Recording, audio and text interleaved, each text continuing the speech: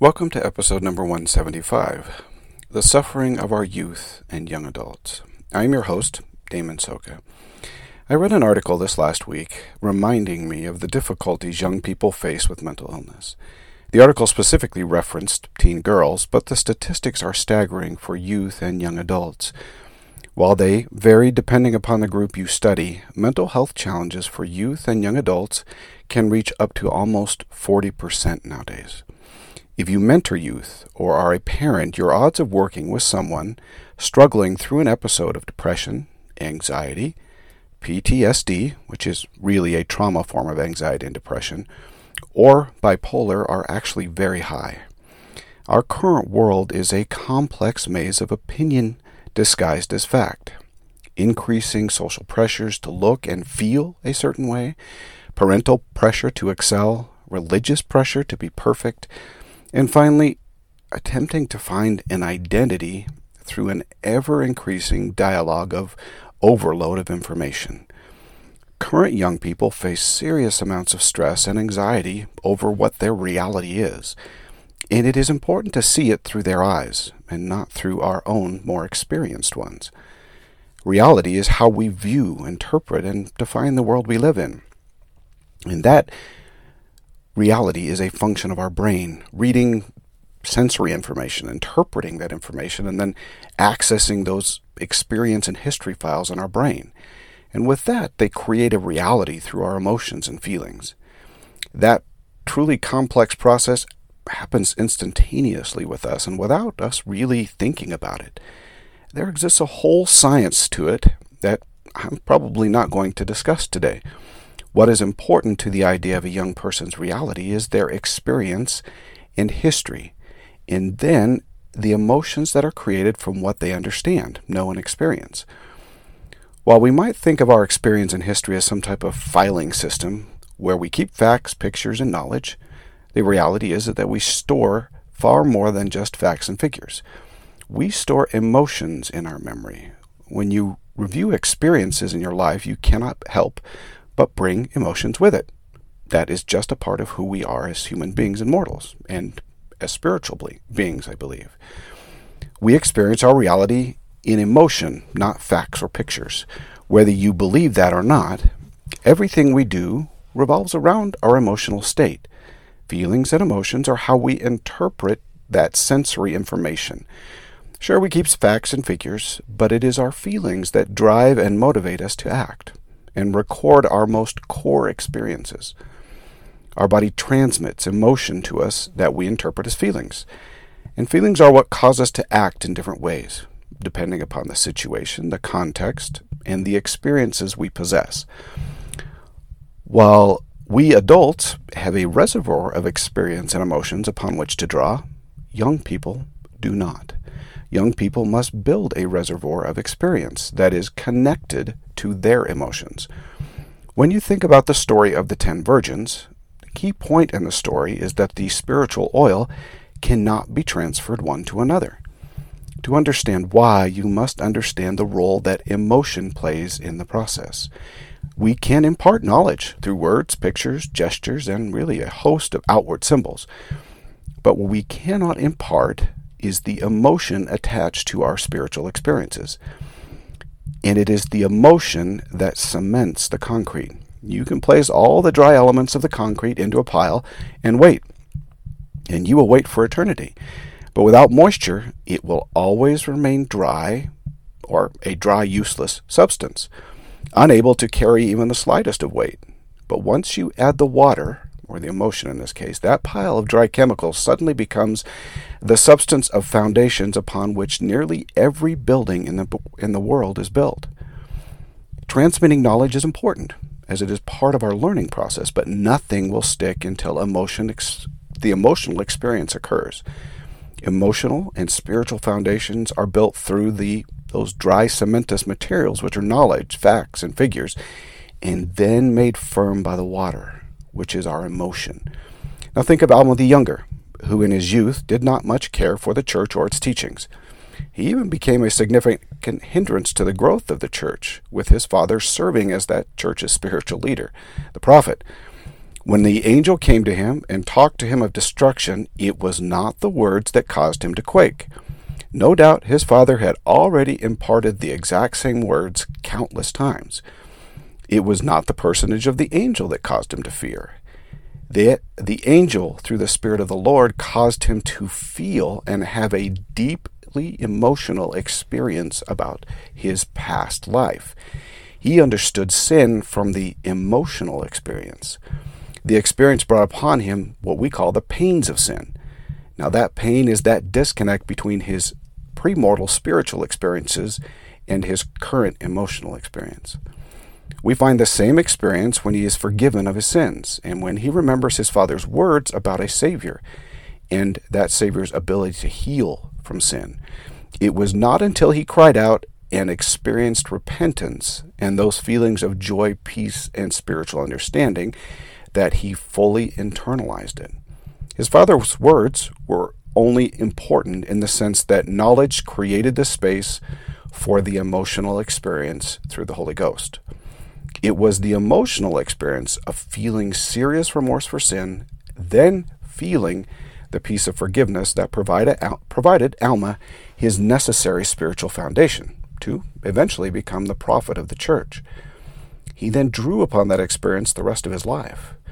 No doubt his father had preached to him many times the words of the Savior and his gospel, but it was not until he experienced it that it became a part of his life.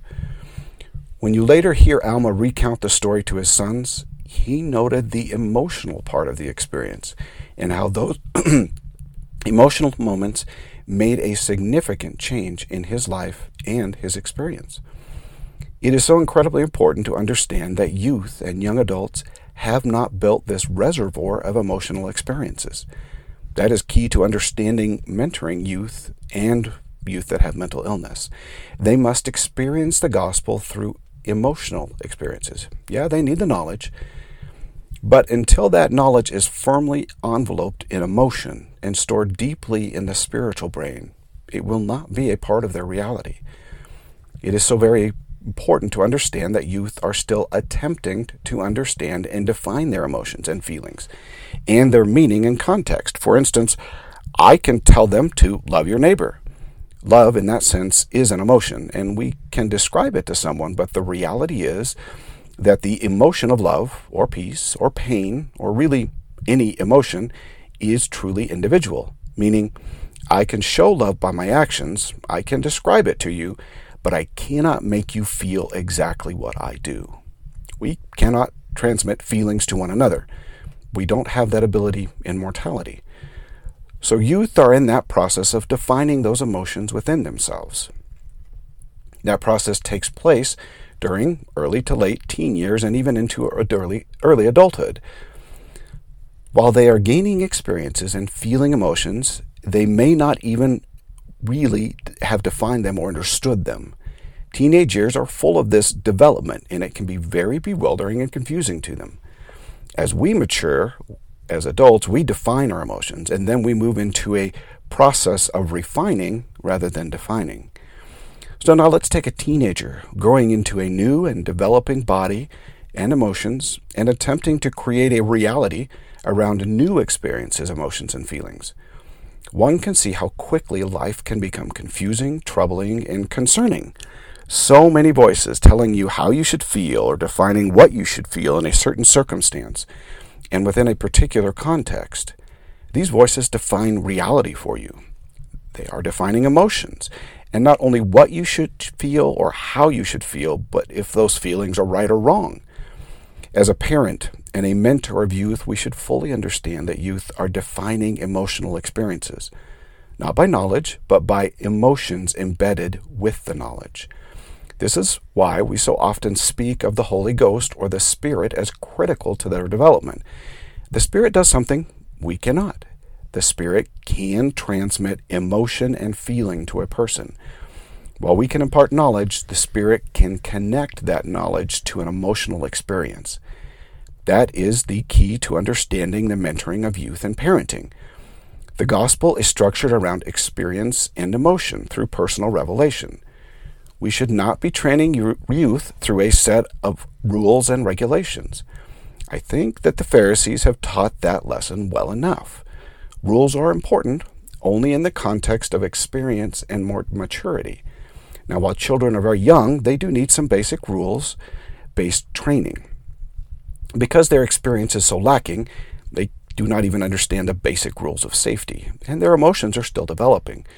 For instance, I'm not going to take my young grandson, walk him out to the front door to a busy intersection, and explain to him the complex rules of traffic patterns and how to cross the intersection safely. He has no experience or understanding with traffic and safety, or even any understanding of injury and death. So I keep the door and gate locked, and he only crosses the street with me for a time. Now, as he grows, though, those rules have to give way to more complex principles and doctrines, and allow for my grandson to apply the knowledge and gain experience. We tend to forget that as parents and leaders. Why? Because rules are easy and doctrine is hard. Rules are simple and provide for the desired outcome and result without thinking or experience. However, the gospel is not about rules, but applying doctrine to life's complexities.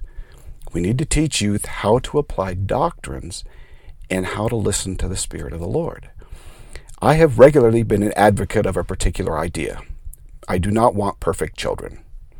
I want experienced children who understand the process of personal revelation and repentance. What do I mean by that? I feel that I have succeeded as a parent when my child recognizes they have sinned, progresses through the entire repentance process, and feels forgiven, and then they tell me about it afterwards. If my child can have a spiritual revelatory experience through repentance with the Savior and the Father without me, then I have done my job as a parent. Okay, there's probably a little bit more to being a parent, but when a child can accomplish this task, they understand the basic doctrine of the atonement and how to access it and experience it. You will not obtain that through a set of rules. That takes teaching the pure doctrine of the atonement and the doctrine of the gospel and allowing for our children to experience it. So now, why is this particular discussion of emotional experience so important? Because that is the key to understanding mental illness and how best to address it within the youth and young adults. Emotional illness is quite simply the body chemistry running outside of normal parameters. These youth are feeling emotions that are caused by an imbalanced chemistry rather than a normal functioning body and spirit. Boiled down to the very basic, what this means is that they are feeling and experiencing life through emotions that do not match with the experience. They are creating experiences with emotion and knowledge that should not be placed together. For instance, they may be attending church. Attending church might be a little bit of an anxious experience for any youth, and that is to be expected. Church overall should be a positive experience with feelings of the Spirit. However, if a youth is suffering from depression and is forced to attend church during their episodes without understanding they are suffering from an emotional illness, they can attach those dark and negative emotions brought about by depressions to church attendance. The same can be said for all religious experiences, such as reading scriptures, attending youth activities, and yes, even at times attending the temple. Their religious experience can become embedded with negativity and feelings associated with depression, and that type of experience can be very difficult to remove later in life. Our early experiences when we are defining and coming to understand our emotions are critical to the foundational emotions and experiences we have throughout our lives. That means that what we are experiencing as youth and young adults can stick with us for a very long time as part of our experience. I know this because I experienced it. Due to serious anxiety and bipolar, I had many difficult experiences with religious settings regularly as a youth and young adult. My young adult years, again, were also filled with very troubling emotions and attachment to what should have been positive church experiences. It has taken mountains of positive experience in my adult years to override those negative ones. And yet, I can still feel them once in a while. It is important to understand that the context of the experience was not negative in my youth. My leaders were wonderful. It was the illness that caused the negative emotions to embed within the experiences. My daughter also has had similar experiences, but she had the power of knowledge on her side. She had a diagnosis. This didn't change the emotions, but it did help define the experience in better ways. She also had a friend in high school when we were living in the Pacific Northwest where her friend was experiencing what might be termed serious issues with depression and anxiety. My daughter was quick to see the difficulties and that her friend needed some help. However, her parents were, let's say, non-believers as far as mental illness was concerned. They listed her issues as being dramatic or hormonal, and she suffered greatly, especially in the context of church settings. Her parents were good members of the church. Her father had been a bishop, and they had served in various callings. Her father was even a medical professional, but they continued to see their daughter's issues as just being dramatic. This is the history problem that we face as leaders and parents who have observed our youth for a significant period of time.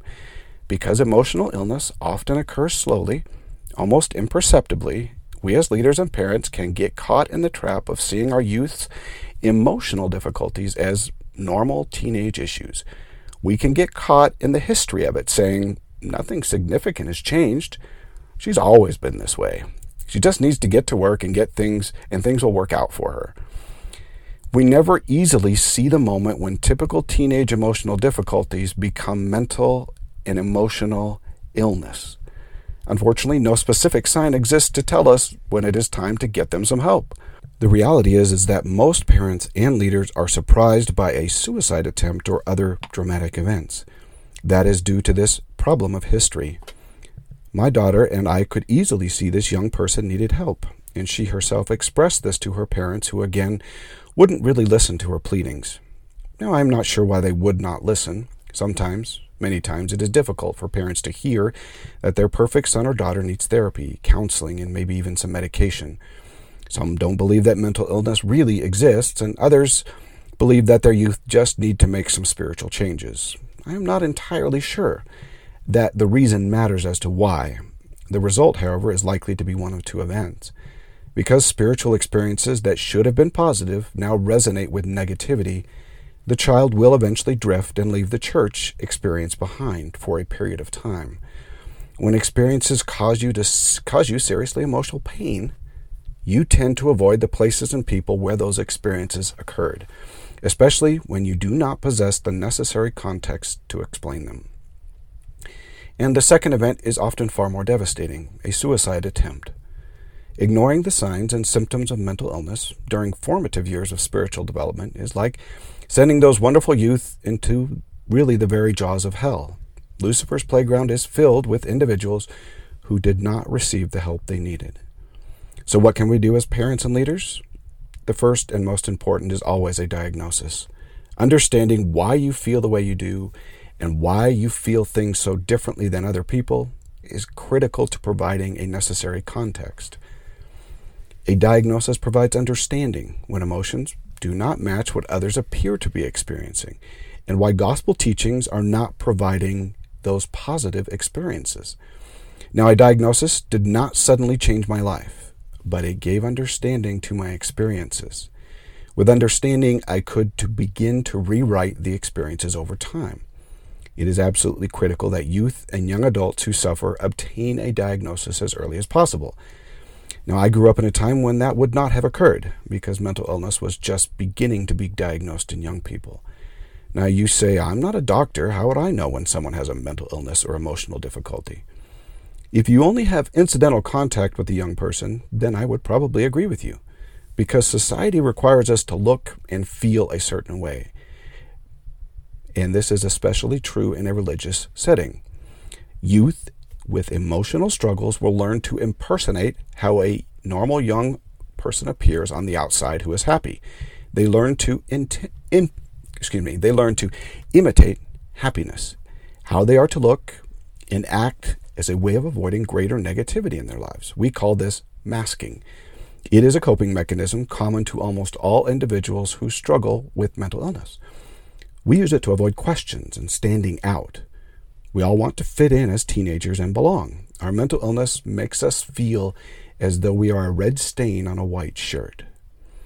So you will have to get to know your young people in your life. more than just a passing "how are you doing?"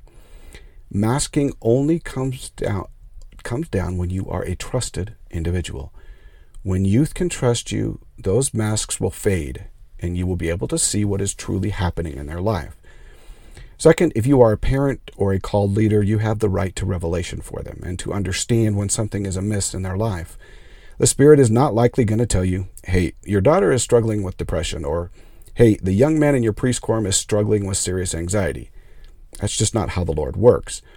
But He can tell you that something is wrong, and you can begin to discover the issue. It is also important to understand many of the signs associated with mental illness. I will mention a few here, and you can also look them up on various websites. Too often, though, we miss mental illness because it doesn't fit neatly into a set of parameters that we think it should, or because we are too focused on history. A depressed person can be frequently frustrated or angry. They can also be physically sick regularly, meaning physical symptoms such as stomach, a headache, body aches, or other symptoms. We normally think about the symptoms such as being reserved, not wanting to talk, negative all the time, tired and without energy, or lacking desire for anything, including hobbies they once enjoyed. The problem is that mental illness is likely to look different for each young person, especially when the combination of illnesses occurs, such as in my personal case with serious anxiety and bipolar disorder. Often depression and anxiety come together and create a mixture of symptoms. What is important is to note when a youth doesn't respond in a way that you would expect. Now, youth will regularly go through emotional struggles as part of the learning process. That's part of life. But when those issues hang around for weeks and months, then you should definitely check in with them on a deeper level and try to understand what is happening. With a solid diagnosis, you can then work with the youth to improve their experiences. You don't have to be a psychologist and dig deep. You simply need to understand and listen. They often just need a listening heart and an understanding ear. Ask questions to understand them, not to preach the gospel to them or tell them what to do. Ask them questions, not about fact and events, but about how they feel in their experiences, and allow them to vent. Youth will struggle to express what they feel because it is often new to them. And so helping them define what they feel can be very helpful.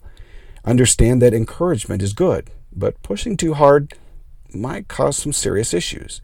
The one thing that they don't need is an additional stress in their life. Try to reduce stress, not increase it. Now, be positive in your interactions. Individuals with emotional illness often use others' emotional exuberance to help their own. However, again, be cautious with this approach. When you are depressed and really struggling, being around very exuberant people can be difficult. It reminds us just how much happiness and energy we don't have. Now, I would say if you want a good definition of the way to approach youth and young adults who struggle, then you should read Doctrine and Covenants 121, 41, and 42. You will see in those verses the type of individual who will provide the help that is needed. Finally, support the individual in the process of recovery with a professional.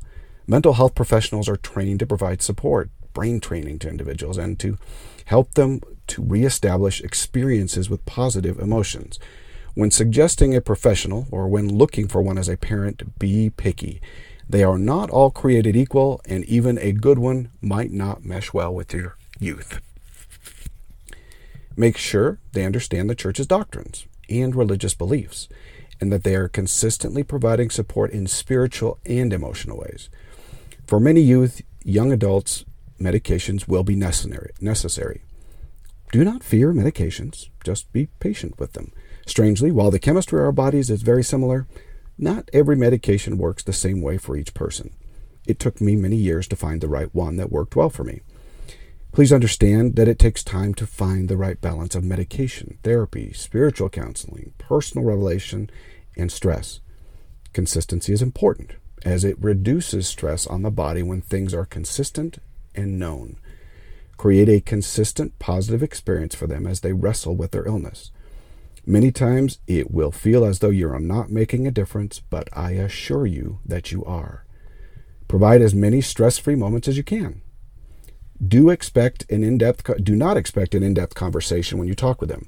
Depression and anxiety tend to cause individuals' brains and emotions to retract, and that will often cause them to avoid talking. What they need most often is love, not advice or preaching. They just need to know that someone is there and can help them when they need it. They will struggle deeply to hear the voice of the Spirit, and it is important that they understand why. It is not because they are not worthy or unloved. It is because the Spirit speaks through emotion and feeling, and their illness affects the communication networks. The Lord loves them deeply, and He will show it in other ways so that they know it is Him, although you might need to help them recognize it. But I assure you that it is there. Now, I realize that I probably sounded a little preachy today, but believe me, for me, it is about being compassionate and feeling deeply for these youth. They are suffering in ways that one can only describe as the abyss of hell. The Savior is deeply concerned for them, and so am I. They need our help desperately. They need to know of the Savior and His mercies, love, and kindness. They need the Good Samaritan to come to their aid, lift them up, and carry them to another to care for them until they have healed. I hope that you will find it in your heart to seek after them as you are able. Until next week, do your part so that the Lord can do His.